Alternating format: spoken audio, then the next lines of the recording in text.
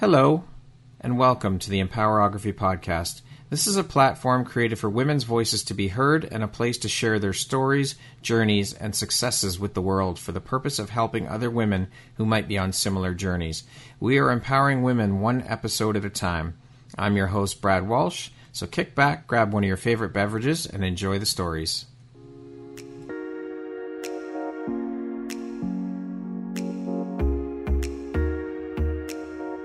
If you're looking for jewelry that makes an impact on your self-care routine and your style, Empowerography would love to offer you a discount code to one of our exclusive partners, Quartz and Canary Jewelry and Wellness Company.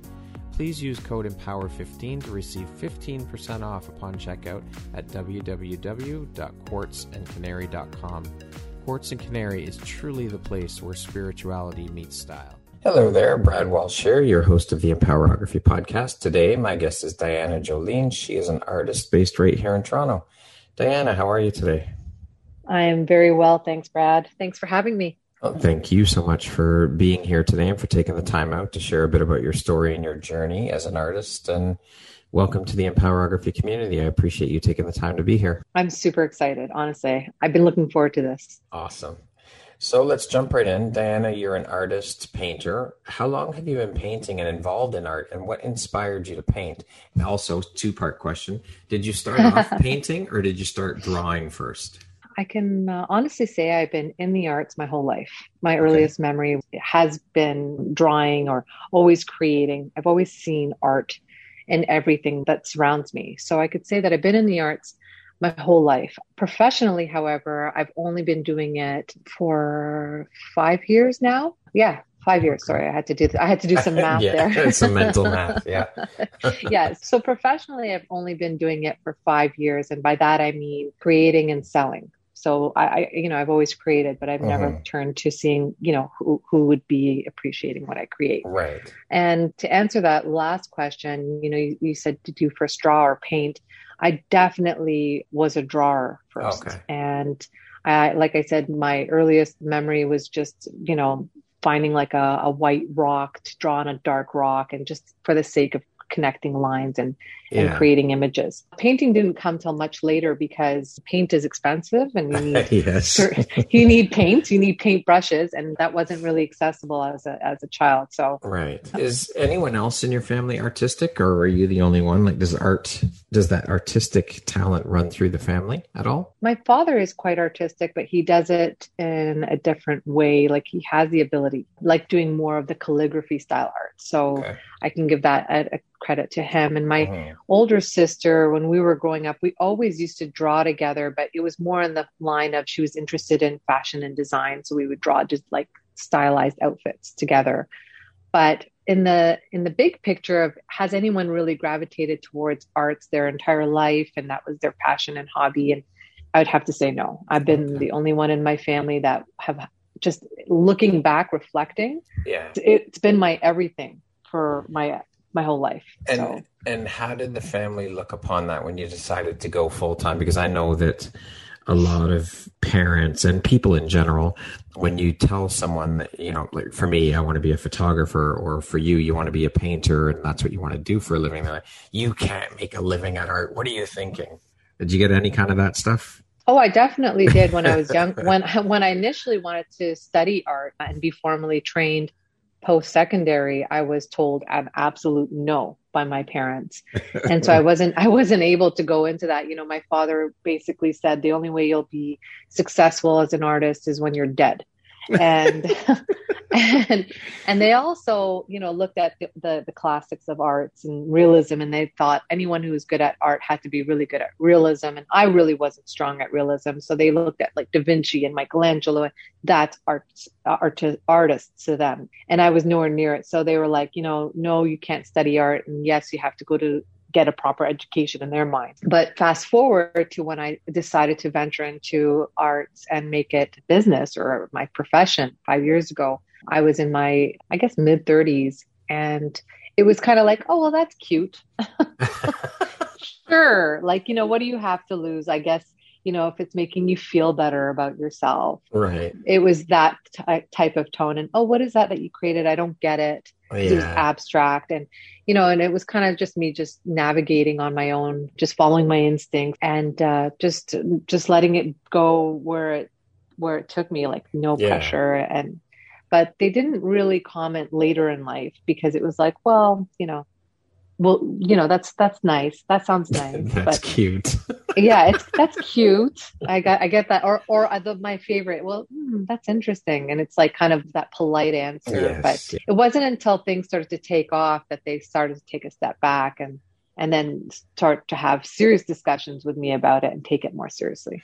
See, when that kind of stuff happens, I almost feel like, and not to your parents, but I almost feel like saying, "See, you fuckers, didn't I tell you? You guys thought this was all a joke." And I have genuine, not regret, but like I do reflect on my past and think I wish I would have known how it would have turned out if I followed it, if I pursued it from when I was younger, got the training, and delved into it my whole life, properly. But everything happens for a reason, and I think sometimes being ignorant to something or oblivious, it actually works in your favor, so you don't overthink it. Yeah. So it is what it is. Yeah. Yeah, very true. Do you have any formal training as an artist, or are you completely self-taught? Totally self-taught. I have navigated towards YouTube, the degree of YouTube, just for like how-tos with respect to manipulating paints. And it's a real science, especially if you're using, one type of paint over another. And so I have navigated towards like tutorials or whatnot. But other than that, everything else is just following an instinct, kind of closing my eyes and just letting whatever's meant to happen without overthinking it. But I genuinely wish, I remember listening to an artist the other day, and she said, "Okay, guys, here comes the straight lines. I'm going to pull out my straight line brush." And I thought, oh, there's a straight line brush? Like I had no idea. Yeah. So I was paying attention to the tip that she was using. I'm like, okay, well, this is the line brush. Now I know this is a line brush. But I mean, other than that, I'm pretty much operating blindly. Yeah. Well, going with your gut and what feels right? That's Intuition. It. Yep. Yeah. No rules, right? That's it. I think if you're trained, you're falling under somebody's tutelage, and they'll say you can or you can't. Yes. And when you're just going into it on your own, there is no rules. There is nothing like what you fall back on. What I'm falling back on is just like my gut. That's right. And that's it. Yeah. 100%. What were you doing for a career before you made the jump to a full-time artist? So Diana's past life, my past life, I fell into a part-time job in high school as a rental agent.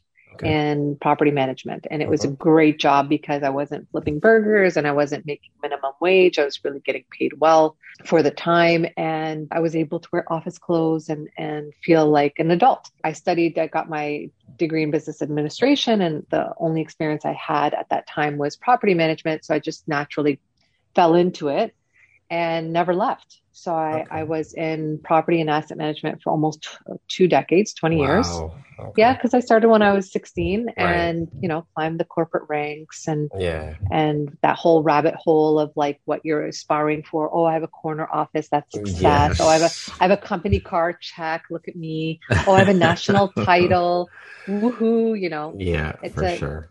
What we all try to do and in line of, finding our way in our career and then being a mom, raising our family, the whole until we wake up, until we get woken, that's until right. we get shook. That's right. Yeah. So there's something I've often wondered about when it comes to artists, athletes, musicians, and just, I guess, artists in general and athletes. And I've mulled this over and debated this in my head with friends many a time. Are people just born with a natural ability, or is it something that you can learn, practice, and hone and eventually become artistic? I mean, some people, of course, they're just born with innate ability to play an instrument, or, I mean, you look at all the greats, Jimi Hendrix and Eddie Van Halen and all those. And then you've got your artists, your painters, Da Vinci, all of those. But I mean, for the most part, I'm of the mind that for the general people, it has to be worked at. It has to be honed, your skills.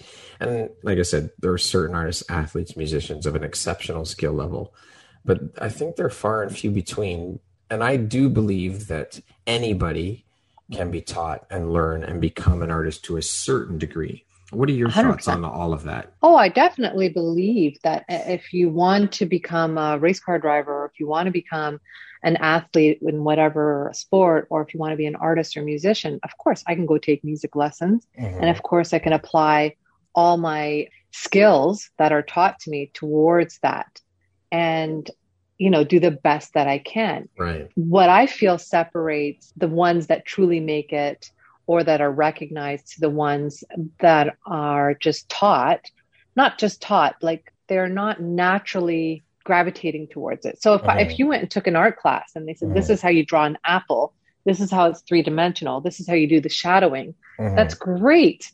Now, if you don't have that inner instinct or that passion or this, what I feel people are born with, then how are you going to translate that into your own thing? If all you know is to draw that apple. I want to drive a race car and I think I can manipulate the car well, but what separates like Lewis Hamilton from the rest? It's this thing that's within him that makes him like an instinctive machine almost. Right. That he and the car are one. Yeah. And that you can't train. It's like when they say, you can train skill, you can't train personality. I totally believe that. And so I think, if somebody wants to study art and they want to be an artist, sure. And I think that's the beauty of art because it is very subjective and people gravitate to different looks and genres and all that stuff. But if it's in them truly, like what they've just as far back as they remembered, naturally gravitating towards it, then I think that's what makes it different. Right. Because there's an emotion to it. You could throw paint on a canvas and I can throw paint on a canvas and or do abstract because it's a free for all, but there's a finesse to it because there's this feeling as you're doing it versus looking at a teacher doing it and just mimicking them, So I definitely I'm not trying to say, no, you can't be an artist if you're not born with it, but I do feel that there's a separation and that applies to everything in life. Right. My younger sister, I remember her being 4 and sitting on the piano and playing something by ear. And I thought, and I thought, wow, okay, I want to take piano lessons. It's so calming and very relaxing just listening to it. I couldn't do it.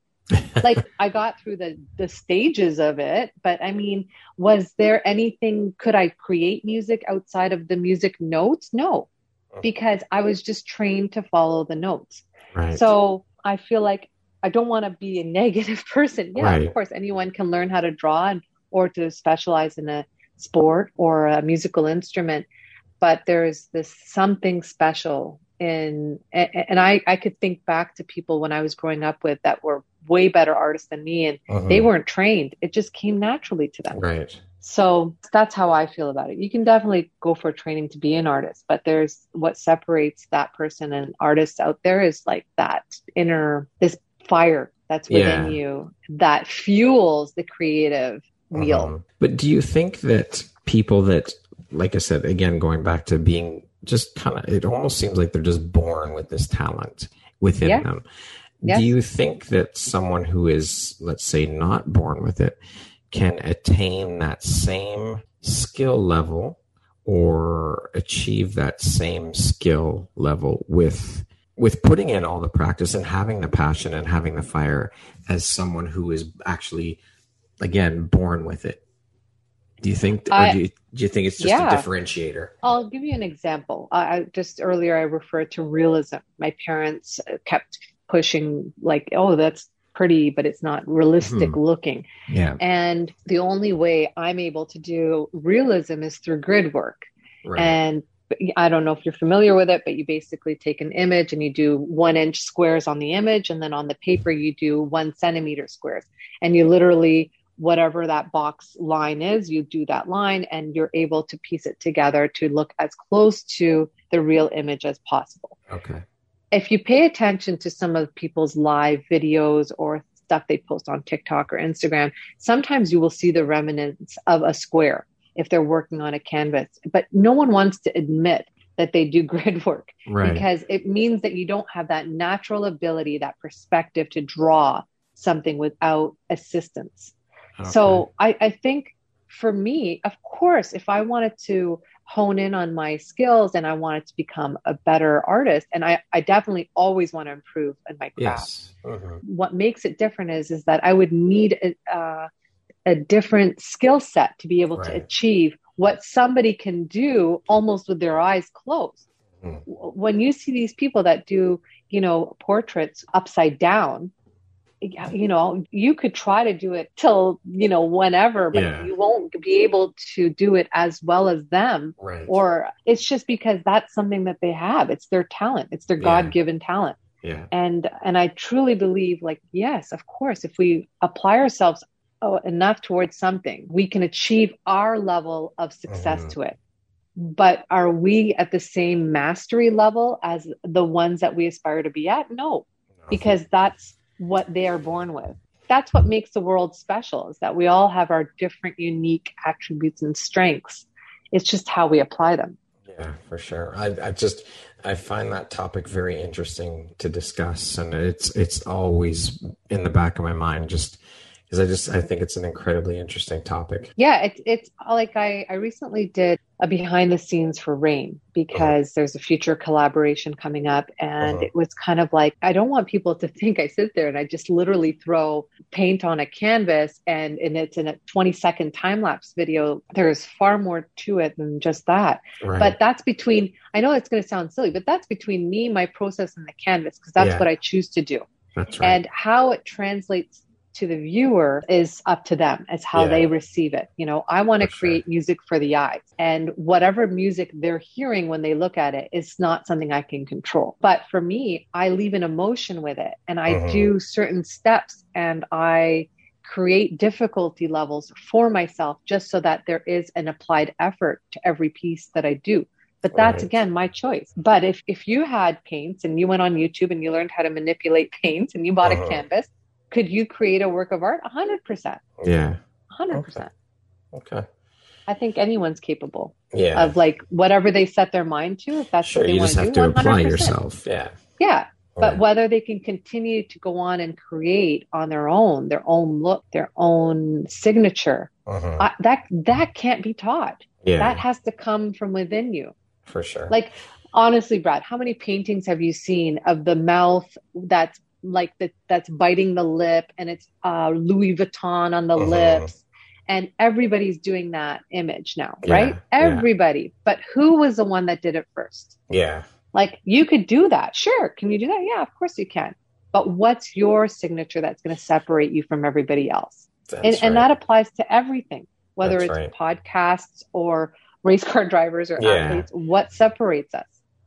Well, it's that special something. Yeah, it's just like photography. You can't teach someone to have an eye. No. You either have one or you don't.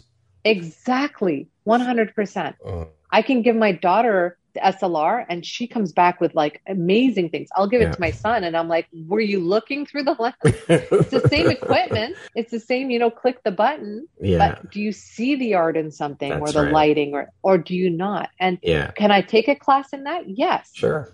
But does that mean that I'll naturally have that ability after? I don't think so. No. You're right. Yeah. Diana, did you find it tough as an artist to make the transition to being an entrepreneur as well? I mean, to also worry about running a business. And I mean, as I know personally, a lot of artists, I don't know about you, but I know me, I prefer not to deal with the business side of things. And I know you and I were just talking about this before we went live with all the administrative and stuff.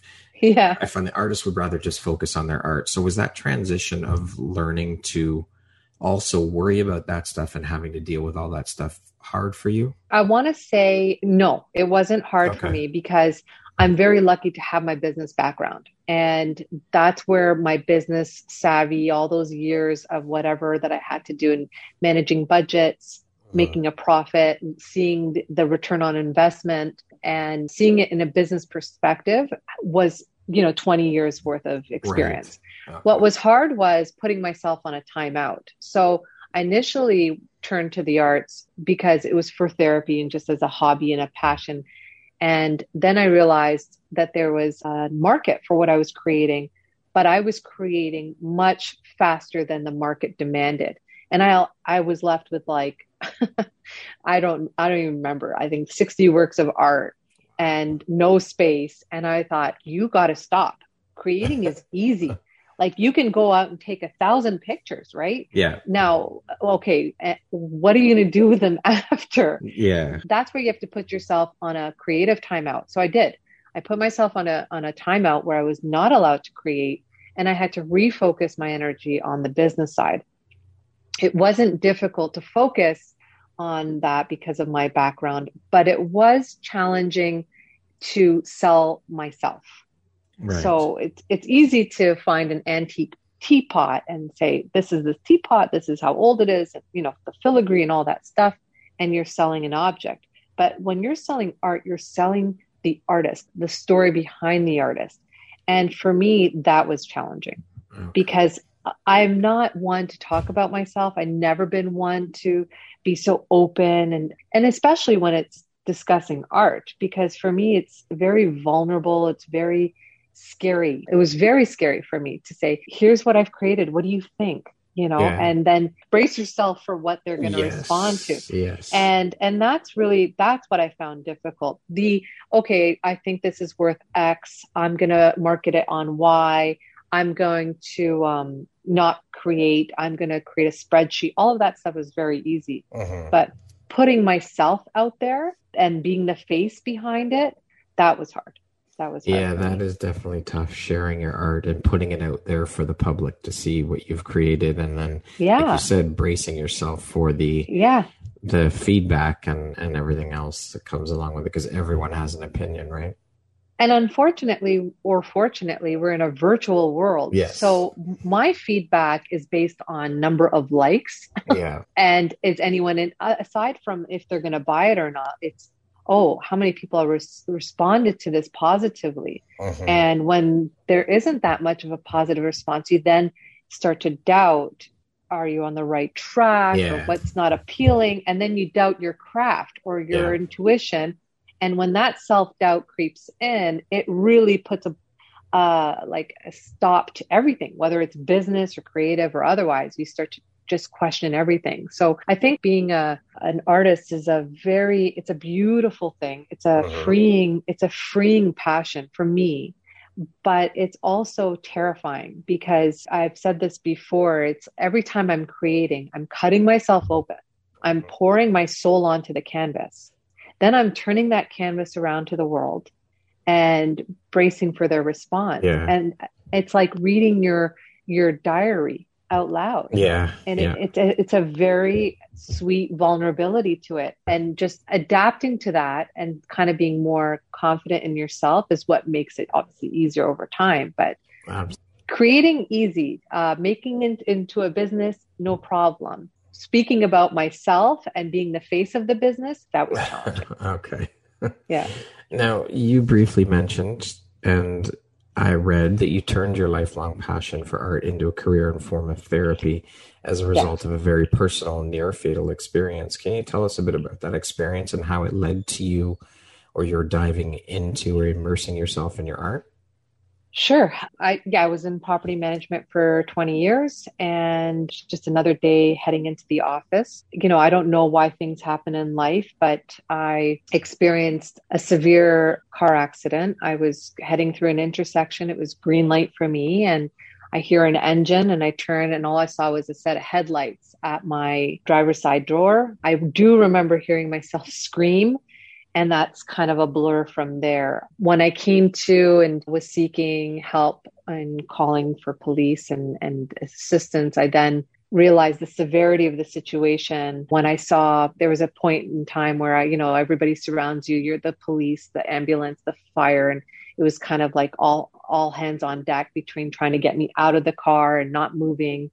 I didn't realize the severity of my injuries at the time, but when the fireman was holding my head and I couldn't move and all I could see was through the mirror, I then realized that the front end of that pickup truck was completely, I don't know how to say it, like it was completely smushed in, like there was no more front to it. Right. And then I realized that, well, if that's his truck and they can't get to me in my little sedan and the fire department's trying to use the jaws of life and all that stuff, then then it had to have been pretty serious. But again, when you, God forbid you've ever been through an accident or any sort of trauma, your adrenaline kicks in. There's this clarity and fogginess all in one. You remember specific things, but everything else is sort of a blur. Mm-hmm. And at that time, I do remember key things, but I didn't realize how injured I was. Being a very determined, stubborn personality, I've worked so hard to be where I am in my career. I was very proud to have all these feathers in my caps, and I was making good money, and I was just, I was on cloud nine. It didn't even cross my mind that I wasn't going to go back to work. I was off work for about 120 days. I had to do some grueling physiotherapy. I couldn't even hold my head up. Wow. The injuries that I sustained were to the top of my neck, my spine. I didn't know at the time, but to my head as well. Like, I sustained mild head trauma. And, at first it was just like trying to gain mobility back, but certain things never came back and certain things got worse. And I had to just succumb to the new reality that I was living, which was permanent disabilities. It was a grueling 3 years of being back at work, trying to make it like as if nothing happened. But meanwhile, I was having very serious, uncontrolled, unpredictable symptoms occurring where it caused me to almost lose consciousness or be vomiting in a corner. And here I am running across the office trying to hide that I'm about to get physically ill and be sitting in a bathroom and the room is spinning and I couldn't control. Blurred vision. I started to stutter. I started to have memory loss. So it was a lot of things that were terrifying and I had no control. I went from the Diana that was in charge and in control and to this Diana that had no control. Fast forward, I was seen by 9 specialists, 3 hospitals. I can't even tell you the amount of medications that I was prescribed and taken off and tried. And a lot of MRI, CT scans, probing, and so forth. And I was finally seen by a neurologist out of Mount Sinai who changed my life because he put names on things that I was going through, which helped me to identify what it was that I was going through. Right. For a while, I was like blindly going through each day and I didn't know what to expect. But when somebody says, this is what you're dealing with, and you know what to expect and you can articulate it, then it sort of helps. The puzzle's still broken, but it helps to piece things together and make sense for yourself. So I was, in the end, had diagnosis of stage 4 vertigo, post-concussive disorder, which never really goes away, fibromyalgia, and something called autonomic nervous system dysfunction, which when you injure your spine, you're then left with blood pressure deficiencies, and your spine basically controls your blood pressure, your body temperature, a lot of things that I wasn't aware of.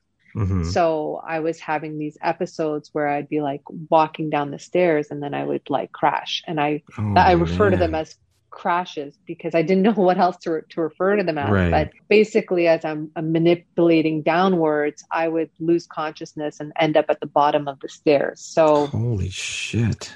It was at that point where I realized like I can't safely be driving or operating or working. And I was forced to leave my job after 3 years after my accident. Mm-hmm. And I thought it was temporary. I thought, okay, I'll focus on my health. I'll get myself back on track and I'll get back into it.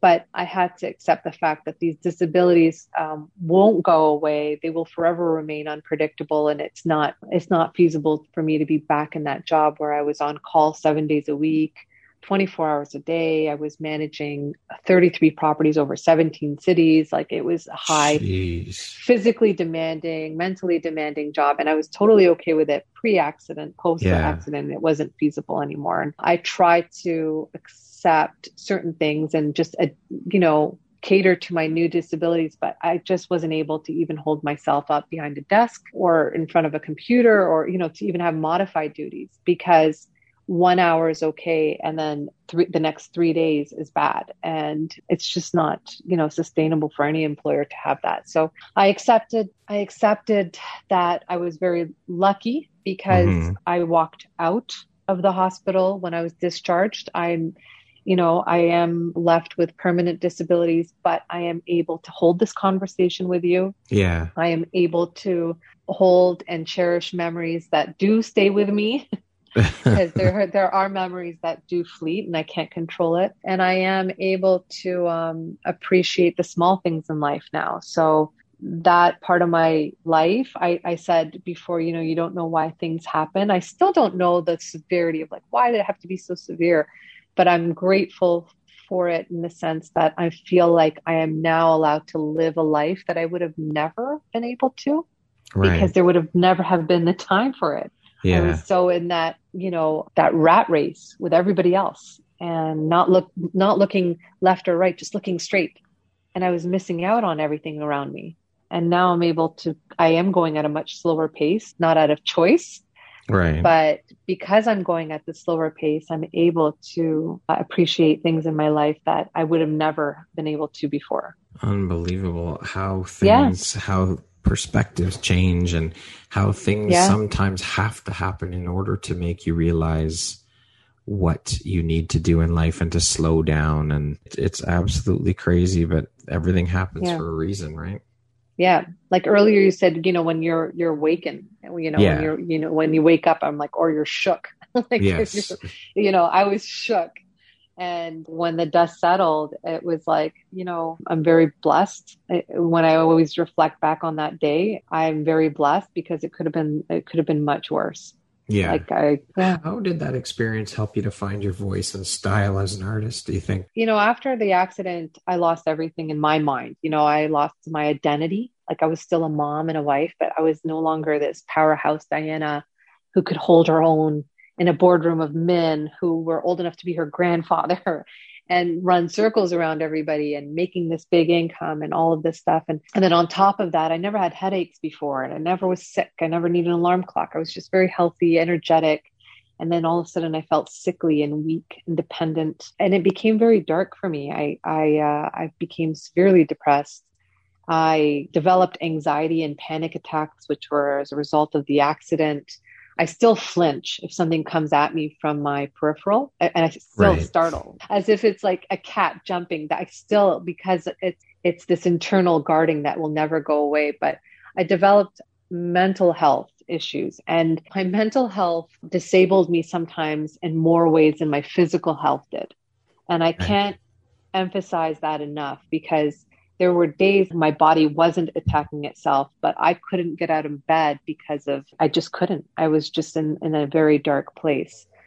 And I developed insomnia, and I just always felt like I was laying somewhere, unable to move and thinking and dwelling. And I remembered one night I was in that dark space, and it was, I don't even know, 1 or 2 a.m, and I couldn't sleep. And I don't know, it just like sort of hit me, your art. And I hadn't drawn or painted in so long. I hadn't done anything in so long because there was no time for it. I just was always like, you go to work, you come home, you cook, you clean the kids, blah, blah, blah. Yeah. All of a sudden I'm like, wait a minute, my art. And I left my bed. I went to the basement, and I knew I had stuff that I had from when I was in high school, like my art kit and some old canvases. And I found them, and I remembered opening the tube of paint thinking, please still be alive. Please still be alive. Because it had been like so long, 18 years, and it was fine. I remember thinking, oh my God, I can make this work. And I pulled out an old canvas from grade 10 art class or something. I still had the grade on the back, which I hated. And I thought, okay, I got a canvas. I got this, and I'm going to paint. And I went to grab the paintbrush, and my hands started to tremble. And that's one of the symptoms that I'm left with, is sometimes my hands shake from my head injury. And I just remember thinking, well, F you, paintbrush. And I threw it, and I'm like, I'm just going to do whatever. Yeah. Who cares? If I'm going to paint for myself, then why should there be any rules? I could use whatever I want. And I started to do something, just falling back on that natural, organic feeling that I always grew up with, which was every time that I had time as a child, is I would be drawing, painting, doodling, like just creating. Yeah. And it became therapy. I remember being done with the canvas, not really sure as to what I had just done, because it wasn't realism, wasn't anything identifiable, but it felt good to create. It reminded me of me again. And it was the one thing that hadn't changed. And I went to bed. I took a picture of it and I posted online. I was proud. And I went to bed, and I woke up, and I remember going to bed feeling satisfied, like I had accomplished something. which I hadn't had for so long. It'd been years of this darkness. It was a very quiet time for me, but dark. And the next day, somebody had messaged saying, asking if it was for sale. And I was like, wow, really? And yes. And then I thought, no, I don't want to sell it. It's my first painting in how many years? And I was like, no, Diana, let go of it. That's the beauty of creating. And then at that point, I was like, okay, well, what do I ask for it?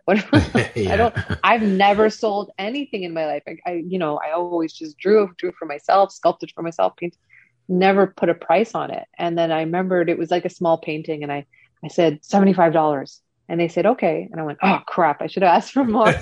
Always the way, right? Yeah, because it was like such a quick, okay, no problem. And then I was like, wait a minute, I think there's something here. And I think I can feel good again. And it could be me again. And and that was the beauty of how I gravitated towards art after it was like an old friend that I had, put away. And then all of a sudden you pick up with that old friend and it's like you never didn't skip a beat, didn't miss a beat. Yeah. For sure. That was, so as terrible as your situation was and the experience was, it brought about some incredible things back into your life. It brought this full circle. Yeah. It brought back this Diana that wanted to be an artist, that could finally be an artist. And we were talking earlier, like if you want to go into art, you weren't born with it, but you're interested in it and you want to do it, then do it. Yes. And that's where I was at in my life. And I remembered, and it's ironic because I hate stairs because I always have these crashes on them. And I always hold the handrail and I always count as I go up or down in my means of trying to control the outcome. But I remembered, like as if it was yesterday, going up the stairs and I was counting. And then before I reached the top, I thought to myself, Diana, you can finally call yourself an artist, which is all I ever wanted. I had lost myself along the way in that, I don't want to call it, it wasn't a terrible time in my life. I had a lot of good experiences, but I had lost myself in that race of what's your title? What's your income? Where do you live? What's your postal code? What kind of car are you driving? Yes. Where those do your all things kids go define to school? you. Yeah. It's these check marks of your status of success. This is what success means. And all of a sudden, here I am. I only sold one piece of art. I only made like $75. But I was an artist. And you felt on top of the world. You felt alive again. And I was like, oh, you're 40 years old, but you could say you're finally an artist. Yeah. And I remember that going up the stairs, because again, the stairs are such a nightmare for me, but there was this moment of peace on them. So it was ironic that the two worlds, of the negative and my disabilities was trumped with that feeling and that freedom of being able to just do whatever I want. My disabilities still affect me till this day. Like I could be in my art space studio and paint and do a solid, 8 hours, but then I could be wiped out for 2 weeks and not go back. But I am still an artist. I don't lose myself in that time. I just have to allow myself the time that my body needs to get back on track. And then I can resume whenever I choose and go back to creating. That doesn't stop me from being an artist. And that was my aha moment in life. Like, it doesn't matter if I'm selling or not selling, or if I'm creating or not creating, I'm still an artist. Yeah. No one can take that away from you. No one and nothing. Yeah. Even my disability. That's right. That's right. Now, you ended up creating a unique staple or signature piece of art through your experiences and dreams called Bunny. Can you talk to us a bit about that dream and how this creation came to be, and tell us about Bunny and what it represents for you? So I had a dream about Bunny. It was on the heels of creating a giveaway for a luxury magazine. And it was in my attempt of trying to put myself out there. Initially, I created an abstract piece and I was done ahead of schedule and I was very happy. And then I went to sleep and I woke up at 3 a.m. with this image of this simple lined bunny. And because of my short-term memory, I sometimes write things down in the middle of the night, and I had my iPad next to me. So I drew it quickly. Yeah. And for whatever reason, I don't know why, I wrote Bunee. And I went to sleep. And I actually texted it to my son, who is like one of my biggest fans. And I texted it to him. And then the next day he's like, what is this? And I'm like, I don't know. I just dreamt of it. And I asked him and his older sister for help so I can have time to create this thing, because I had to bring it to life. And I don't know again why when he said bunny, I was like, no, it's bunny, because it's not, I know it sounds bougie, but it wasn't meant to be bougie. It was just like, it's not a rabbit. I know it looks like a rabbit or a bunny, but what is it to me? I've been asked that so many times, and I give always the same answer, or I try to, because it's not a rabbit, but it's not a human. It's like a bunny that has human attributes. It's nothing but like everything. It's just bunny. I have put no pressure on this thing. I call it an it. It's not a he. It's not a she. It's it. It's bunny. I have put no pressure on this thing. And I did it as part of the giveaway.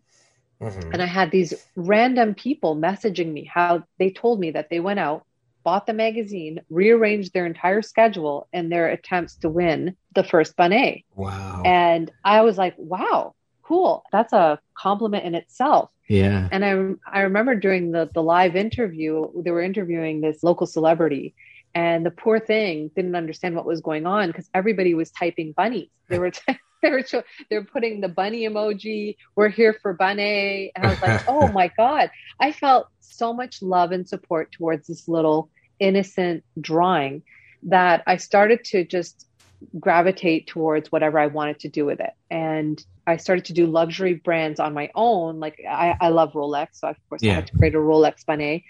And I wanted to thank an artist that was assisting me during my process of this giveaway. So I went to create a bunny of him, for him rather. And then when I was creating it, I decided to make it to look like him, because he has these signature style glasses, and he didn't know what it was going to look like. He had never met me. He was very gracious. We met outside his condo. He videotaped me like approaching him. I remembered feeling so awkward. I'm not one to be in front of the camera or anything. And then I remembered him wanting to be videoed, opening it up. So he passed me his phone. He's like, here, I'll record my reaction. And I thought, okay. And he was so like caught off guard with the bunny looking like him, and he held it side by side, and he was wearing his signature white glasses. Yeah. It turned into this reveal, and which became a beautiful, like natural part of the tradition of bonnets, that if you get a bonnet, you don't know what it's going to look like. And then there's a reveal in the end. That's awesome. And on the heels of that, he's like, oh, you should contact this other artist. And I thought, oh, I, look up to him. Of course, I'd love to, meet him and go from there. So I did an artist series, and I've done some pretty, these guys are rock stars for me. Yeah. And I'm very proud to have done bonnets of them. But on the heels of that, I get messaged by this really like obscure Instagram account saying, can you do bonnet with a Lamborghini? And I'm like, yeah, sure. And I just remember talking to him, and I didn't even know who I was talking to. I just thought it was a Lamborghini, person, like a person who loves Lamborghini. Yeah. Well, it ended up being Grand Touring Autos out of Toronto. And so then I was kind of caught off guard with the fact that it's, these luxury cars, these supercars, and it's going to be in the showroom. Wow. So it was a lot of pressure, and we did a rooftop reveal with these Lamborghinis overlooking the skyline. Man. And within 4 weeks of launching Bunny on the Instagram live series, I had a wait list to Christmas, and I was doing a tour of the Lamborghini Bunny in a private rally in Muskoka. So it was kind of these like shocking moments where I'm at these events, and, Bunny's put in an Evo Huracan, and I'm like standing next to it with a white t-shirt and jeans and runners, because I didn't even know what I was walking into. Yeah. It's like so over my head. It just happened so fast. So Bunny took off on its own, and everybody wanted to see what my interpretation was of them as Bunny. And the process was very simple in that I asked them all the exact same questions. Yeah. I just take some time to just kind of read their tone, read into certain things on my own intuition. Yep. I go off and I create, and I come back, and then we do this big reveal, an unveiling or an unwrapping. And they get to see certain things that are between them and I that they've disclosed in private, that's sentimental, that's hidden. And is when they look at it, they know what it means. When you look at it, you would not know. Right. And also seeing themselves as Bunny. which is That's so incredible. yeah. So Banet then turned into merchandise where I was approached by a musician to do a Banet shirt, which sold out within 72 hours after launching. It was Wow. all gone. And I thought, oh, cool. Okay, great. I wasn't able to really catch my breath and think about anything on my own until 2021. So like Banet was launched in COVID. Okay. It's not even a year old. It was July 23rd of 2020 that So he's Banet coming was up on a launched. year. He's coming up on a year. And, by the time January 2021 rolled around, I was doing BMW Banet. I was rolling out my sculpture series. I had partnered with Sick Kids, and I had these limited edition shirts that, are still for sale. We're about 50% sold, but the whatever funds are raised are going to Sick Kids. I was approached by another clothing line. They're part of the lowriding community. They're out of LA, Toronto based, and they wanted to do their take on Banet merchandise, and that sold out. So it's kind of been like a whirlwind as to who's approached me or seen the potential of Banet within their organization. And what I realized about Banet is it's so versatile. It could be on a shoe. It could be an car air freshener. It could be a painting. It could be a sculpture. It could be jewelry. It could be anything. And that's why it's nothing, but it's everything. What an incredible journey. Yeah. Wow. Yeah. So I'm still creating my sculpture series. I don't want to say waitlisted, but I am behind in my orders, which is exciting. Yeah. I do have bespoke paintings till Christmas that I'm working on. Oh, and I am partnering with another clothing line later on down in maybe in the fall. I just want to give the kids more time. Yeah. So it's been fun. Incredible. That's amazing. Yeah. Now, you've also created a new abstract series of works called Une. Can you talk a bit about where the inspiration for those pieces came from and tell us a bit about the pieces? Give us some background on those. So Une, it's kind of funny because I was playing digitally on my iPad and I was overlapping Banet, and I overlapped him, and I was trying to incorporate Banet in an abstract piece just in the sake of creating and not with the rules of it being somebody. Right. And all of a sudden I see looking back at me was another rabbit, another bunny, another image of a bunny. And I thought, what the heck? So I delayered the image, and there it was, just this creepy, more modern. I call it creepy or edgy, or I don't know how to explain it. It's just more me. Yeah. Like Banet is very innocent and looks very, very innocent and simple and all that. But Une to me has an edge, and I relate more to Une. It's called Une because if you take the B and the E off of Banet, you're left with U-N-E. And it only made sense because it really was based on an overlap of Banet. Yeah. I have introduced Une to the world, I guess, on social media, but I stopped. Because with Une, I don't want it to be, I see a total different direction on it. And I think it may, I don't want to speak prematurely, but I think it may land more into a clothing line because the name in itself, the U with the double dot on top, and the N and the E, it looks like a really cool logo. Yeah. And then the Une image itself, again, this one, it's a little bit more, I could play around with it more and put a cigarette out of its mouth and not really worry about its image. Yeah. whereas Banet, I wouldn't. Yeah. So with Une, there is this freedom of a little bit more, no rules, and it may fall into the NFT world. It is alive. It has been, conceived, and it's been sort of announced, but I've put a pause on it because I don't want it to take off in a way creatively that I'm not in tune with. And I know that sounds silly because when people dictate to you what they want out of art, you lose that fun. You lose that instinct. You're not doing what you want to do. You're doing what they expect. Right. And I don't want that of Une. So I'm leaving it for now. But, I've created Une, I've created the Rain series and One Sky this year. And I love these series. I love them because, again, it allows me to be free creatively. Yeah. The Rain series I find very therapeutic.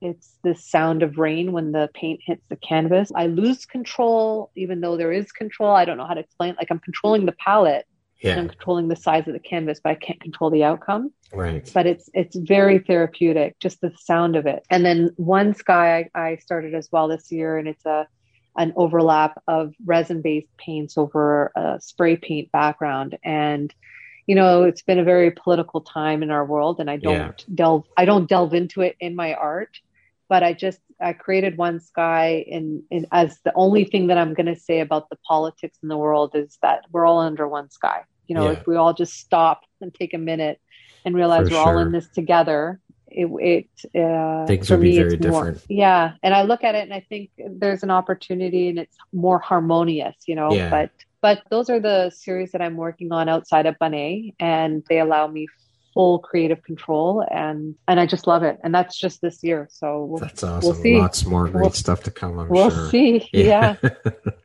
Where do you pull your inspiration from when creating a new work of art? I honestly follow my instincts now. I don't want to put too much pressure on, I want it to follow this artist, or what is this artist doing? There's so much around me that is very loud and loud art and in your face, and it's hard to ignore it. But I was told one time, I heard it, I'm not sure where, but it's like, as a creative, if you look to your left or to your right, you will lose yourself. Don't look around you when it comes to creating, just look straight. And by that, it's like, look into yourself and just follow what's in you, because that's what's original. And I draw on that. And I remember one day I had this canvas in front of me. I didn't feel like painting, and I was having a high anxiety day, and I thought, I'm just going to doodle.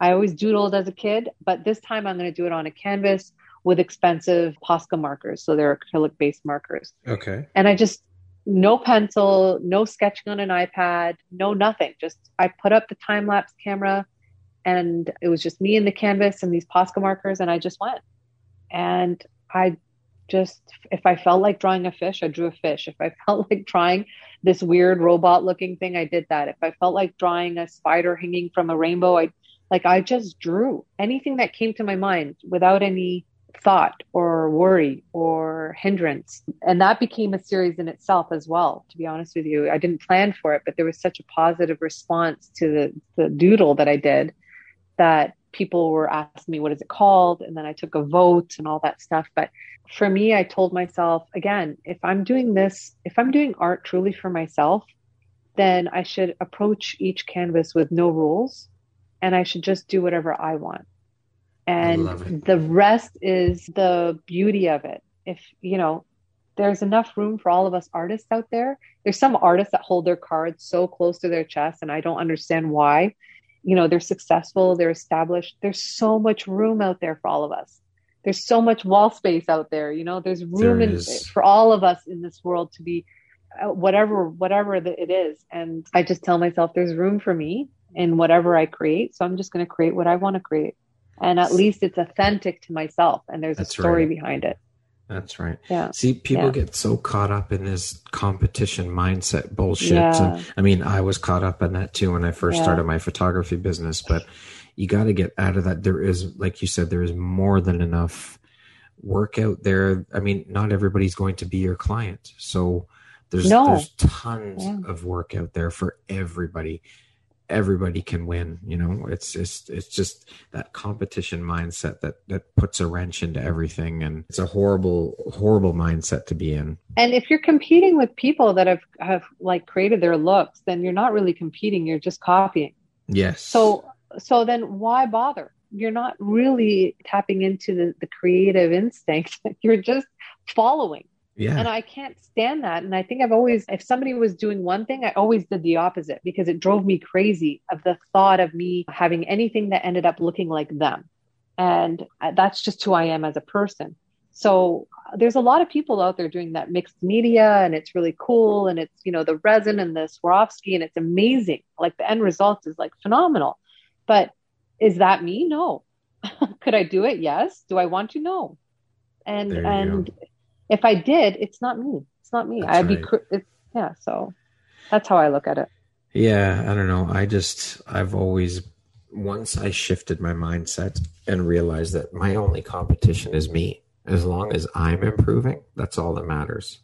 Yeah, 100%. That's the only focus, you know. It's hard to get out of that mindset when you're in it, but once you do, your world opens up and things change so drastically. No, I believe in that 100%. You have to constantly be a student of your craft. Yes, because of course. If you think you've mastered it, then what's the point on continuing if you're not going to learn or grow from each experience? Well, where else can you go from there if you think you've mastered nowhere. it? Exactly.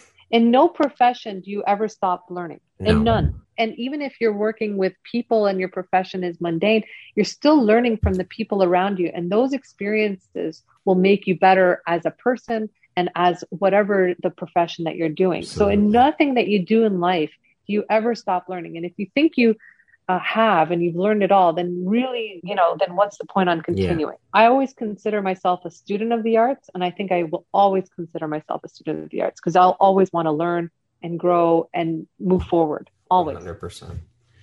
What artists do you look up to and admire, Diana? So there is one, and these are not big names that I look up to. Maybe you've heard of them, maybe not. One of them is Carmen Herrera. Mm-hmm. And she is 104 years old. Wow. And she's still painting. And I think she has her own Netflix show. It's like the 100-Year Journey or something. She was painting with like great artists, but she was always overlooked because she was female. She was ahead of her time. Right. And for her to be 104 and still doing these hard edge contemporary works, and she still does it with her old school style where she does it on a sketch and then she makes it onto a canvas. That's pretty dedicated. That's truly driven by passion. That's somebody who kept going in life when there was no recognition.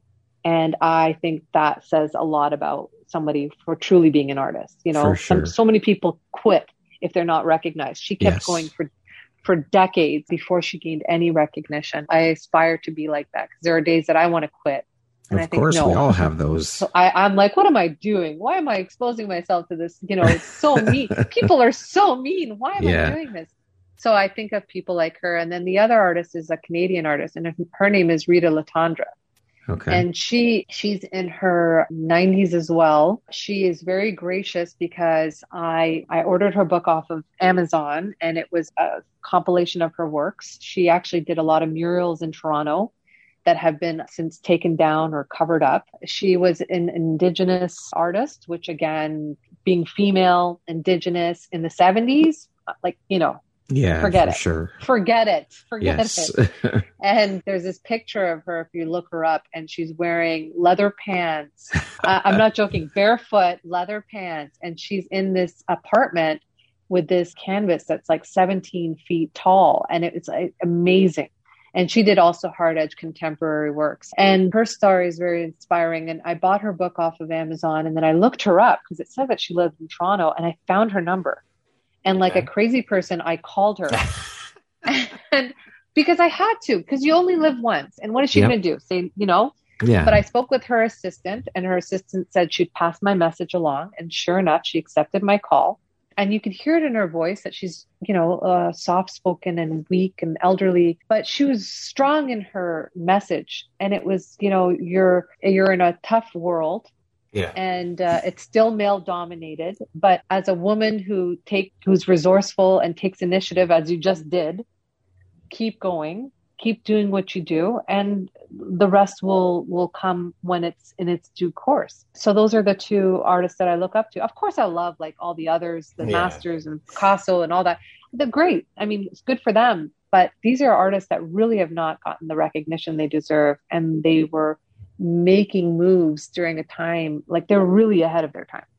I love it. So, yeah. And I actually sent her my book, and she autographed it and sent it back. That's awesome. Yeah, that's what kind of a person she is. Yeah, I was just going to say that's a big testament as to who she is as a person, for sure. Yeah. To date, what would you say is your biggest high or your greatest win? My greatest win is accepting myself as I come, the full package. Yeah. Whether I'm having a good day or a bad day, whether, I'm sharp or dull, whether I'm productive or not, and whether I'm creating or not. That's truly like accepting who I am. A lot of people don't want to No, accept who you're they right. are. You're right. A lot of people don't. And so they pretend to be something they're not. Yes. And when that comes crashing down, Yeah. so does the facade around That's them. right. And then they're not even left with pieces to pick up because there's nothing there. It's all smoke and mirrors. Yeah. So for me to say to the world, as I have on Instagram, I have disabilities, I have mental health issues, I am not perfect, I do my best, I am self-taught, I didn't come from fancy schooling, and this is who I am. Take it or leave it, that's my biggest thing. And honestly, that didn't happen until this year. And I'm 42, and I'm like kind of giving an FU to the world, like the superficial world. FU superficial world. Here's Fuck me. You. Yeah. And whoever is wanting to be a part of the real world, you're welcome. Like, you're welcome to be a part of my real world. Train. Yeah. Yeah. And all of a sudden, all these people with all of their fancy lives are DMing me with their stories. And I'm like, and there you go. That's awesome. Yeah. That's so cool. That's what an amazing answer. I love your answer. What do you think your unique skill set or superpower is that's helped you become successful? Honestly, I think I'm ignorant and oblivious. Ignorance is bliss. It is. I never Googled or I never went on Instagram and hashtagged art to look up art accounts ever. Wow. I won't do it because then I will rank myself in this unranking way, but it's only within my own mind to where I think I would land. Yeah. And at that point, would I have continued to do what I do, or would have I said, oh, what's the point? You probably would have went with the latter. Yeah, I would have been like, whoa, this is way too much. Look at the world. It's so oversaturated with artists right now, especially with the iPads and the apps out there. Everyone can create cool art. And not just, I'm not diminishing it because I've done digital art, but it's like, it's a world of oversaturated images of art. Yeah. And I use hashtag art, hashtag artist, all that stuff, but I've never looked it up. And I think keeping my blinders up, it helps me to stay confident within my own abilities and confident within my own creative direction. I won't question it. Yeah. And so that's why I said ignorant, because I'm ignorant to a lot of things that are out there. I remain ignorant. I shelter myself from it. And then at the same time, I'm oblivious because of that. And I think it helps me. I love that. Yeah, I'm not denying it. Speaking of success, how do you define that word? What does the word success mean to you? You know, old Diana, it would have been the how much money am I making? Yeah. Where's my 5-year goal at? I always had goals and all these things and being proud of certain things that really didn't matter, like what purse I was carrying and what, all that crap. Yeah. And new Diana is like, success is being able to sleep at night with this internal smile, like your heart is smiling, and realizing that and when I say this about myself, like I am so blessed. And that to me is success, because it doesn't matter if it's a good day or a bad day. It doesn't matter if I sell for 2 months and don't sell for 6. None of that matters. It's being at peace with you.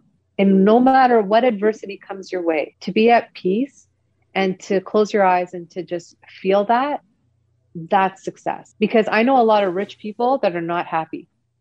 Yes, you know what exactly. I mean? Yeah, for sure. And I see a lot of people that are gorgeous. I mean, like, God gave them the gene pool lottery and they're not happy. Like, there's all these things that people define as success, this image, the wealth, the blah, blah, blah, blah, blah. None of it matters if inside your core, your soul, your spirit, if that's not at peace, then how are you successful? So to me, that's success. I love it. That's success. What advice would you give someone wanting to pursue a career as an artist? 2 things. You have to have thick skin, and you have to believe in yourself more than anyone. You can't rely on others to believe in you, because there's a lot of non-believers and a lot of people that want you to fail or they don't want you to succeed because of their own personal issues. So believing in yourself, which is hard to do. It's exhausting sometimes to constantly drive that boat, on an empty tank of gas. But believe in yourself. And then when people are mean or they go out of their way to snub you or they make you feel less than, that's where the thick skin has to come in. And I'm still learning that. We're all human, and it hurts, and it, plays with your emotions, and it gets into your psyche. So just remember, the world is filled with insignificance, and the things that are significant outweigh that so much. So if you believe in yourself and you just kind of ignore or sound out the mean people or the haters, I think then you're capable of anything.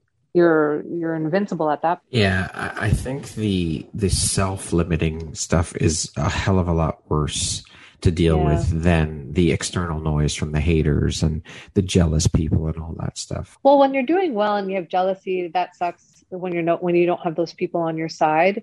But when you're not doing well and then also the self-doubt creeps in, that's really hard to crawl out of. For sure. It really is. But if you just tell yourself, it's okay. You're okay. It's okay to have a bad day. It's okay to have a bad week or month or a quarter. Like I've had it, but it's okay. Just keep following your passion, your drive. Remember, you're able to do what you love, and tomorrow's a new day. And if you just don't, one step at a time, just literally one day at a time. That's all you can expect from yourself. You're human. Yeah, for sure. But I think too, see, we as humans, you said one step at a time, we tend to look at the whole staircase and become overwhelmed. So if you do look at it one step at a time, it makes it that much easier.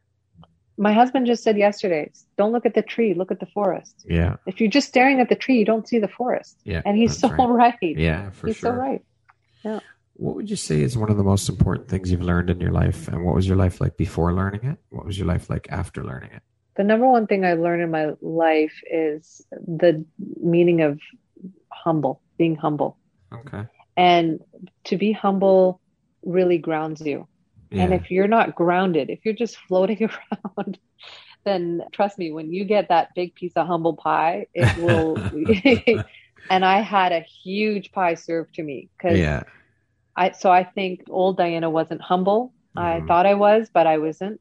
And new Diana is humble. And when you're humble, it opens up a world of emotions and feelings like empathy, and you can relate and you don't judge, you understand, you become more in tune with people.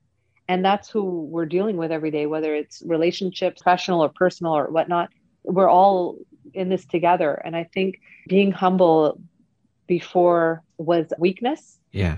And being humble now is a strength. Yeah. Because I could now relate to a lot, and I've learned a lot and empathize. And those are a lot of things that I know it sounds silly. They sound like they're basic human emotions, but not everybody has it. No, you're right. Your perspective has changed. 100%. 100%. What would you say is one of the best pieces of advice you've ever received? With respect to my profession, is you can set your own worth. Don't wait for somebody to tell you what you're worth. And that was pertaining to my artwork. And I remembered it was like being hit so hard when that person said that to me. It was like, wait a minute, why am I letting the people around me? And I said, yeah, but if I set it at this price, then I'm not going to be supported. And he goes, then you're surrounded by the wrong people.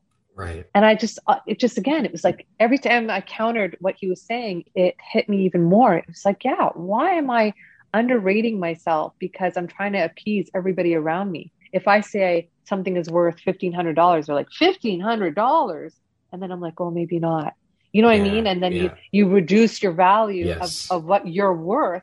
So that way it appeals to the people that are around you. And I'll pay for $100. Well, no, you're worth more than that. That's right. And I remember when he said that to me, I said, well, then I won't be able to sell a lot at that price. And he goes, then don't you want to sell more quality than quantity? Yeah, for sure. And then all of a sudden again, it was like another big smack in my face. Yeah. Yeah. Like, Diana, you're surrounded by your family who loves you and cares for you, but they are on a limited income. So when you tell them $1,000, they're like, you're on crack. No one's going to pay for it. But you meet this stranger on the sidewalk and he's like, no, this 18 by 18 inch canvas is going for $1,800 and no less, and stand behind that brand and that price, and people will respect it. And the ones that you don't want to do business with. That's right. I was like, wow. And that really transformed me. I had to realize that I am worth whatever I dictate I'm worth. Yeah. And if 100 people don't believe in it, great. But if 5 do, then it There just you go. validates it. That's right. Not everyone is going to be your ideal client. That's it. And you can't make everybody happy. And the No, you people can't. around you, your family, your loved ones, of course they want you to succeed, but they don't have the same perspective into That's your right. world, and they can't therefore guide you, Yeah, for sure. neutrally. Yeah, absolutely. There's going to be bias there for sure. Yeah. So that to me was like a life altering moment for sure. What does the word empowerment mean to you? I think to feel empowered is the root of it is confidence. When you feel confident in what you do, that's power. And then you feel empowered. And so for me, it's confidence. And confidence, as easily as it's said, as it rolls off your tongue. Yeah. Confidence. It's not easy to obtain, No. especially in our world, which is like, God help our children, because we didn't grow up in this. I'm in my 40s and I'm struggling to maintain my confidence in my craft, to maintain my confidence in my content, in what I put out there, and confidence in myself. And I think when I've achieved that 100%, because it's a work in progress, then I'm truly invincible. Then I'm truly empowered. But I think that's the root of empowerment, is confidence. Okay. What is something that people seem to misunderstand about you?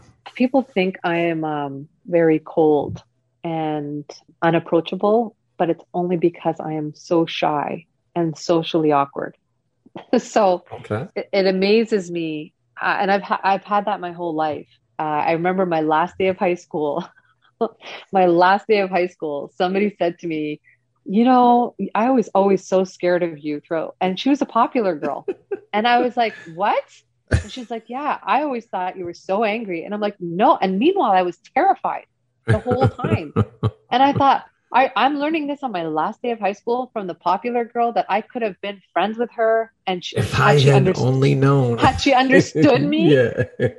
I was smiling on the inside, but I was terrified. So people thought I was this mean, cold, unapproachable person, but it's just because I was so shy and terrified that that's who I am. And till this day, that follows me, that people think I am standoffish and unapproachable, but it's only because I'm so scared. And I tend to have a serious face, I don't smile naturally. Like a lot of, there's some people that have that beautiful thing about them. They're just smilers. Yeah. And that's one thing, is I'm very shy. I'm very socially awkward. I worry about smallest things in social settings. Put me in a business room, no problem. In an environment of that, no problem. But in social settings, I really struggle, especially with women. Yeah. Believe it or not, it's really hard for me to relate or speak to women. So I'm not mean. It's not my resting bitch face. It's my terrified face of like, what do I say if they say this? Yeah. And so I'm working on that. I'm working on coming out of my shell. So good stuff. Yeah. What is one of your favorite quotes? Okay, this is going to sound really corny, because when I read it, this was going back like freaking 30 years ago. Okay. And at that time, no one knew it. I was at this torturous piano recital for my younger sister, where everybody's playing Hymn to Joy, and I was like going out of my mind. And I remember trying to look at anything in the room to just zone out, because we didn't have phones then to distract us. Yes. And I was like 12 or something, and there was a sign on the wall, and it said, and I'm sure you've heard it, reach for the moon. Even if you miss, you'll land amongst the stars. Yeah. Les Woods. Yeah. And it just was like, I read it over and over and over. And it's true. And everything I did from that point onwards, like not that point, but from when I started to work and was put in situations of taking risk or putting myself out there, I'm like, you'll land amongst the stars. You'll land amongst the stars. You'll land amongst the stars. Because even if you don't hit the moon, you'll land amongst the stars. That's right. And so that's the saying. And I know, like, now everybody knows it. But when I read it, no one had heard it. Right. A lot of people can't even tell you who quoted it. I know the name. So, but that's what I always tell myself. You'll land amongst the stars. You'll land amongst the stars. That's awesome. Yeah. Yeah. Okay, we're going to jump into a little rapid fire section here. So next group of questions, just be 1, 2, 3 word answer type thing. Okay. Okay. How would you describe yourself in one word? Stubborn. What's your favorite stress reducing activity? Okay. Aside from our binge watching anything. Okay. What's one thing Just you turning want? off my brain, you know, Yeah, for sure. What's one thing you want but cannot buy with money? my health back. If you could teach the world one thing, what would it be? Oh gosh, life's too short. If Life's you, too short. yes, that it definitely is. And that's why I think we need to go after the things we want in life. You don't Yeah, know how there long is you no have. Just tomorrow go for it. That's right. Nobody's promised tomorrow. or the next hour. That's right. Like, Yeah, for sure. If you could change one thing about the world, what would you change? oh God, one word. Okay, political corruption. Okay. That's for me. Like Yeah. if that eliminated that, a lot of things would be solved. Entrepreneur life is A struggle. if you The came struggle with, is real. yeah, that it The is. struggle is real. If you came with a warning label, what would yours say? Don't lie to me. Don't lie to me. I can handle everything else. Just don't Yeah. lie. The last book or podcast I listened to or read was The Art of Not Giving a Fuck. That was the Mark book. Manson. Yeah. Yeah. What's the first thing you think when I say the word future? Unknown. And I'm okay with that. That concludes our rapid fire section. Now back to our regularly scheduled program. Cool. If you could sit down and have a 1 hour conversation with anyone, alive or dead, who would it be and why? Okay. You know what? Can I say two people quickly? Sure. This is going to sound really crazy. The first person that ever came to my mind when I read that question was Elvis Presley. Okay. And I remembered being 9 years old and just being drawn in with his music. There's a sadness to it. And then when I read his biography again at 9, it just blew me away that you think he's so fabulous and fabulous life, but he really struggled. Yeah. So I'd love like an hour with him. But the person that I really gravitated towards, again, it's another musician, ironically, is Prince. Yes. Because he always went to the beat of his own drum and he didn't really give a crap. Yeah. And even when they tried to take his power away and his name away, he was like, okay, well, F you guys, I'm going to revert to this symbol until I can get my name back. Yeah. And he just did what he wanted to do. And he was remembered for that. And I think that's the beauty and the definition of like success, is to be free in yourself. And like, it's too bad that they're both gone, but those are the top two. That man, Prince, he was an incredible talent. He is one of those people, back to that question about just born with an innate ability. Yeah. Like, that is just incredible talent. Just amazing, phenomenal. I saw him live in concert once, and I'm so glad that I got to see him perform at least once. Just till this day, the most memorable Super Bowl halftime show was with him. Yes. And I don't know if you remember, it was raining. Yes. So he put his hair in a hairnet to protect it because he wasn't about to ruin his hair for no rain, but he performed and he just did his thing. His high heels, his skinny pants, his net shirt, his eyeliner, whatever he wanted to do, he did. And he was ahead of his time and he did it. And he just followed he didn't follow everyone around him. No. He followed what his insides, his core has told him. So, I mean, like, that's what I'm assuming, but that's why I would love to spend an hour with him. Yeah. Because I think I'd walk away a rock star myself. I'd be like, yeah, I got this now. I got this. Yeah. Can you tell me about a moment when a person's kindness made a difference in your life? There's been a few, to be honest with you, but especially since being humbled and having my disabilities and losing my bearings in public or having moments of, being confused or whatnot. But I honestly, there's been so many. I would have to say it was, I'll just keep it short. It was a very compassionate nurse, and I was pregnant and I was having mental health issues. Yeah. And she talked to me like a person and not a person that was struggling, because we all struggle. Does that make sense? Yeah, for sure. And I just remembered she wasn't a nurse and I wasn't a patient. She was just a human and I was a human, and she had compassion and it was authentic and genuine. And just feeling that just kind of makes you feel like it's okay. Yeah. And to have that natural ability to be able to do that is not very common. For sure. Sure. Who in your life has had the biggest impact on you and why? I'm going to have to say my husband. Growing up, yes, your parents have an impact on you and so forth, but they sort of put blinders on me. I was oblivious to like the real world, and they were very old school, like get married, have kids kind of thing. That's success. Whereas my husband, when I met him, kind of like, it was a rude awakening. Yeah. He was like, who taught you how to speak? Is English your second language? This is how you say things. And I was like, excuse me. I actually didn't realize I was pronouncing things incorrectly. And, he loved me, but it was like, if you love someone so much, you don't lie to them. You tell them the truth.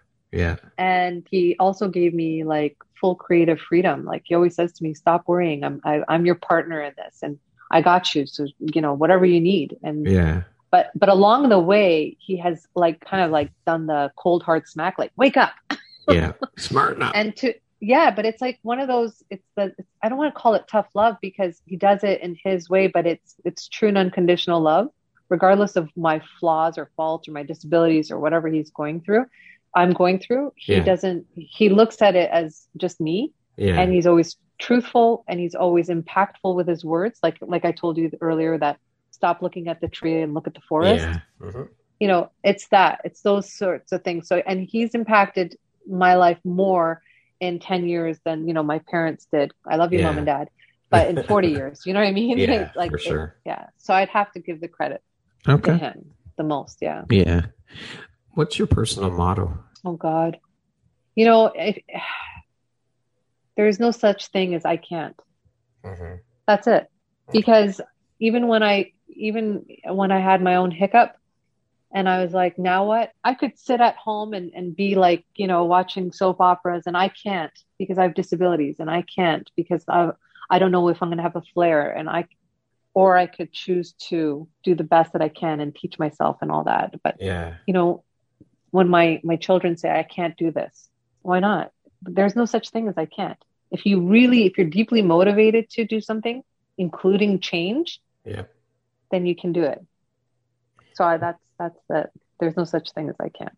We can do anything we want in life, in this world. Anything is possible as long as you set your mind to it and put in the work. Anything is possible. You have to be deeply motivated. Yes, for sure. They say people can't change. They can. They just have to be deeply motivated to change. Yeah. So, if you could step into my shoes, what would you have asked yourself that I didn't ask you? How is it like to be a female artist in what's still a male-dominated industry? Okay. Answer that question then. I would love to hear it. Sucks. It's hard. Full disclosure, when I first started painting, I signed my initials because I didn't want people to know I was a female artist. Wow. Because I would see women, walk past women painted artists, paintings, knowing that it was painted by a woman, but they would reach a painting by a man and they would pause. Why does that have more value? Yeah. It drove me nuts. So I hid my name, I hid everything, and I just put DJ on the front. And so you can't tell. I still signed DJ in the front. And then I would see people doing things, and it was so much easier for a guy. All he had to do was wear a t-shirt and paint stained jeans and running shoes, and he's accepted. Yeah. But for a female artist to represent herself, there's like two boxes. Either you're like this eccentric, crazy hair with tulle and crazy glasses, or you're this knockout European looking blonde in stilettos and painting in a tight black dress. And I'm like what is happening here? And this is social media driven, right? These are what people gravitate towards, is that it feeds their eyes. But with male artists, they don't look at what they're wearing. They're not looking at that they're wearing the same baseball cap for 10 years, they could just be themselves and that's it, and stand behind their art. But it's a struggle. I think we've come a long way. I still think we have a long way to go. I put my name and my face out there now so that it is something for my daughters to look towards, because I have 2 daughters and I don't want them to feel like just because you're a girl doesn't mean anything. Look, I'm putting my face out there. I'm putting my name out there. People know I'm a female artist, and that's it. I just want to lead by example and be strong. Like, I know a lot of amazing female artists, but I also see, and I know a lot of amazing male artists, but I do see the difference in how they're reflected and represented. And so it's still a male dominated industry, but like a lot of industries, I mean, there's still a ton of work to be done in terms of propelling women to where they need to be and amplifying women and elevating women to where they need to be in a lot of industries around the world. So there's a lot of work to do for sure. There has been incremental changes, but it's nowhere near where it should be for the year 20. There was an author, I can't remember who, but she used to sign her name with an initials because she didn't want people to judge her books based on her being a female author. Wow. And she's huge. And that's what women have had to do, to just so that their work is judged based on its work and not that it's who's standing behind it. Yeah. So that's the one thing. That's still, Well, and you have daughters, right? So yeah. it's, you would want them to know that anything's an option for them and they're not going to be Absolutely. judged based on And their sex. and that's what we did with them from when they were children. Told them that you can Yeah. achieve anything you want in life. Don't ever Yeah. let anyone tell you that you can't, because Yeah. you can. As long as you're willing to put in the work and Yeah. focus, you can do it. It doesn't matter what anybody says. And I think that's 100%. I mean, important to instill in our children, especially girls. 100%. As you know, there's a huge age gap in my kids, but one's Yeah. 22 and one's 6. Between the two girls, there's like a huge age gap. But you know, I want to instill in them the reality of the world. Of course, Yeah. if you can be a doctor and then Yes. you're a doctor, you can be a lawyer and then you're a lawyer. You study, you get, and then there you are. Yeah. But if you're going to try to prove yourself in a very broad spectrum, whether it's business and there's a pool of people, then there is going to always be a struggle, and you're always Yes. going to have to go above and beyond and Yes. prove yourself. And I confided in you when I was in my business world. Like, this guy Yep. would walk in with his silver hair and suit, and people would Yes. go quiet and listen to him, and he was automatically respected. Yeah. And I would walk in and they would be like, who's this kid who's young enough to be my grandchild going to tell me? What's she going to have to say? Yeah. But if I was a guy walking in, being even young, I would still be given respect Of without even course. opening my mouth. Yeah. 100%. So, and that's the reality of the world. And unfortunately, it trickles into every industry in every country. Yeah. But it needs to change. It needs to change, but you have to go in with your eyes open. For sure. So that way, as a woman, it's not like you're overcompensating, but you're not blind to it. That's right. And you just keep pushing. Yeah. For all the women after you. That's right. Blazing that trail for sure. Yeah, exactly. If you could go back and give your younger self one piece of advice, what would that piece of advice be? You're good enough. You're good enough. I was always like doubting and scared and insecure and picked on and all that stuff. If I had just had the confidence that I'm good enough, I think it opens doors, because your eyes are and your mind is closed off to it. You're not good enough for this. You're not good enough for that. So you hold yourself back. Right. And if I can go back in time and just say, Diana, you're good enough, and people think you're amazing and you don't have to prove anything, like you're good enough. That's what I would love to do. I'd love to go and tell every child that, because a lot of them don't even realize how amazing they are in their own right. You know, yeah, they're all, for sure. Yeah. And again, I think that goes back to, we as parents need to instill those values in our children from a very young age, boys and girls, both. Yeah. They need to be told, because I think that if you're told something enough, you start to believe it. So if we just keep drilling that into their heads and telling them that they're good enough just as they are, they'll start to believe it. My older sister, she was born with like big ears. And so my parents, when she was a child, like 2 years of age, had her undergo plastic surgery to fix her ears. Wow. And my daughter, my 6-year-old, the other day, she put her hair back and my older sister said, I think her ears stick out. And I said, yeah, aren't they beautiful? Yes, exactly. I just see them as beautiful. I really do. And if what she makes hears her that, then there's no barrier. She's good enough. She doesn't need to have plastic surgery, that's crazy. To be good enough. Yeah. And that's how I approach my children. I always say to them, like, you're a better version, to my daughters, like, you're a better version than I could have ever wished to be. Yeah. And they're not perfect. Trust me on that, but they're beautiful. I just see everything. Nobody is perfect though. And her ears are what make her unique. They're beautiful. I said, yeah, I was actually really excited when I saw them, because it's her. I said, yeah, aren't they beautiful? Imagine somebody said that to my older sister then, and how she would look at things differently. Because once one thing is pointed out, then everything is put under a magnifying glass, and then you don't feel good enough. And our world today is even harder because of social media and filters and all that crap. Absolutely. Absolutely. Yeah. Lastly, Diana, if you were to deliver your last 30-second speech to the world, what would that last 30 seconds sound like? I thought about this one long and hard. I kept going back to is the crux of everything that I've been doing is, it doesn't matter who you are. It doesn't matter your age. It doesn't matter your gender, your creed. It doesn't matter. When you strip all of that back, we're all the same. We're all vulnerable. We all want to be loved. We all want to be validated. We are all one. And if everybody could just see that, the beauty of that, the core, the innocence to it all, I think it would be a much more beautiful place and for our children to grow up in. The world would definitely be very different. That's for sure. But yeah. Just who cares about anything? Like, I mean, of course, I say this living in Canada and the privileges that I grew up with. So of course it's easy for me to say. Right. And that's what held me back from wanting to say it. But that's truly what came to mind. Yeah. But there's so much work to be done in the world. But if we could just strip back everything, doesn't matter the country, it doesn't matter anything. And I think that's what the global pandemic did for like a minute. We were all, it didn't matter which country you were in, it didn't matter your age, it didn't matter your wealth. We were all susceptible to this thing, and it made us all one. We were all vulnerable for a minute, right? And that was the only beautiful thing out of COVID. You can message anyone around the world and say, stay safe. And they were in the same shoes as you. Yes.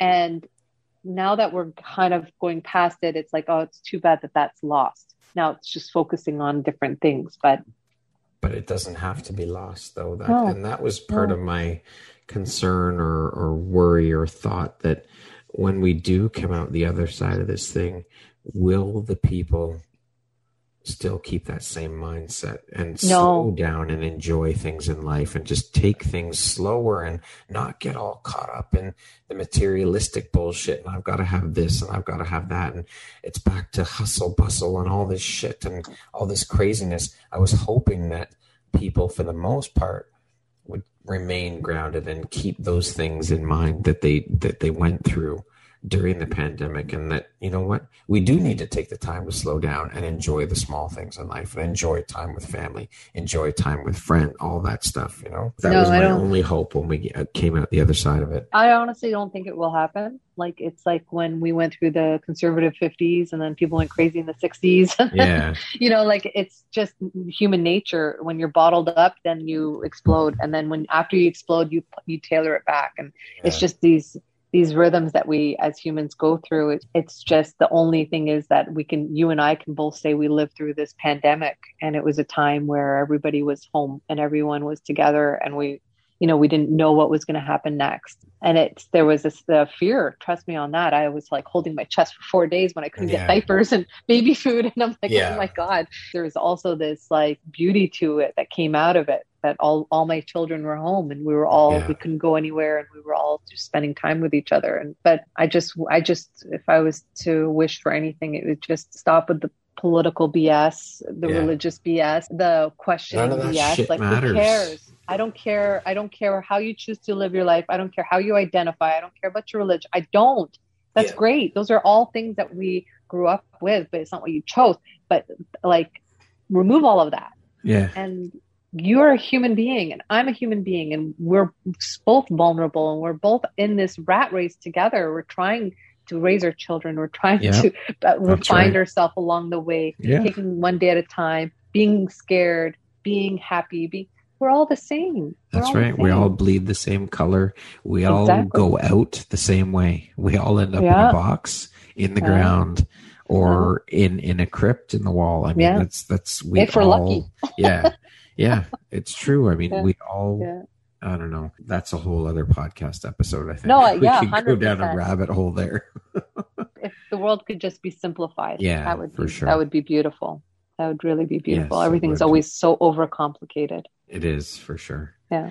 Well, Diana, thank you so very much for taking the time to share your thoughts and your journey, your perspective. And it's been such an incredibly interesting chat. And thank you for sharing your journey and taking me on your journey with you. I truly appreciate you taking the time to be here, and welcome to the Empowerography community. I am so happy and honored to have you as part of the community. And it's just, I'm so happy. Like, honestly, I'm proud to be a part of your club.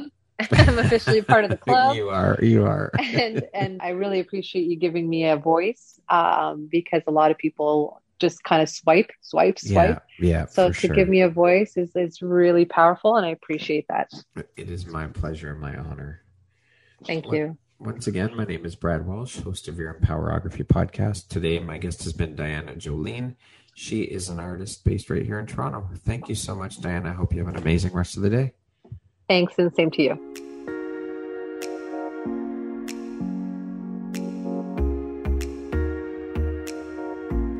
Thank you very much for listening to this podcast. If you haven't yet, please be sure to subscribe, rate, review, and share with all your friends. You can find me at viseuphoria.ca and follow me on Instagram at Empowerography Podcast and on Facebook at Empowerography. Please join me next time for another inspirational story from yet another amazing woman.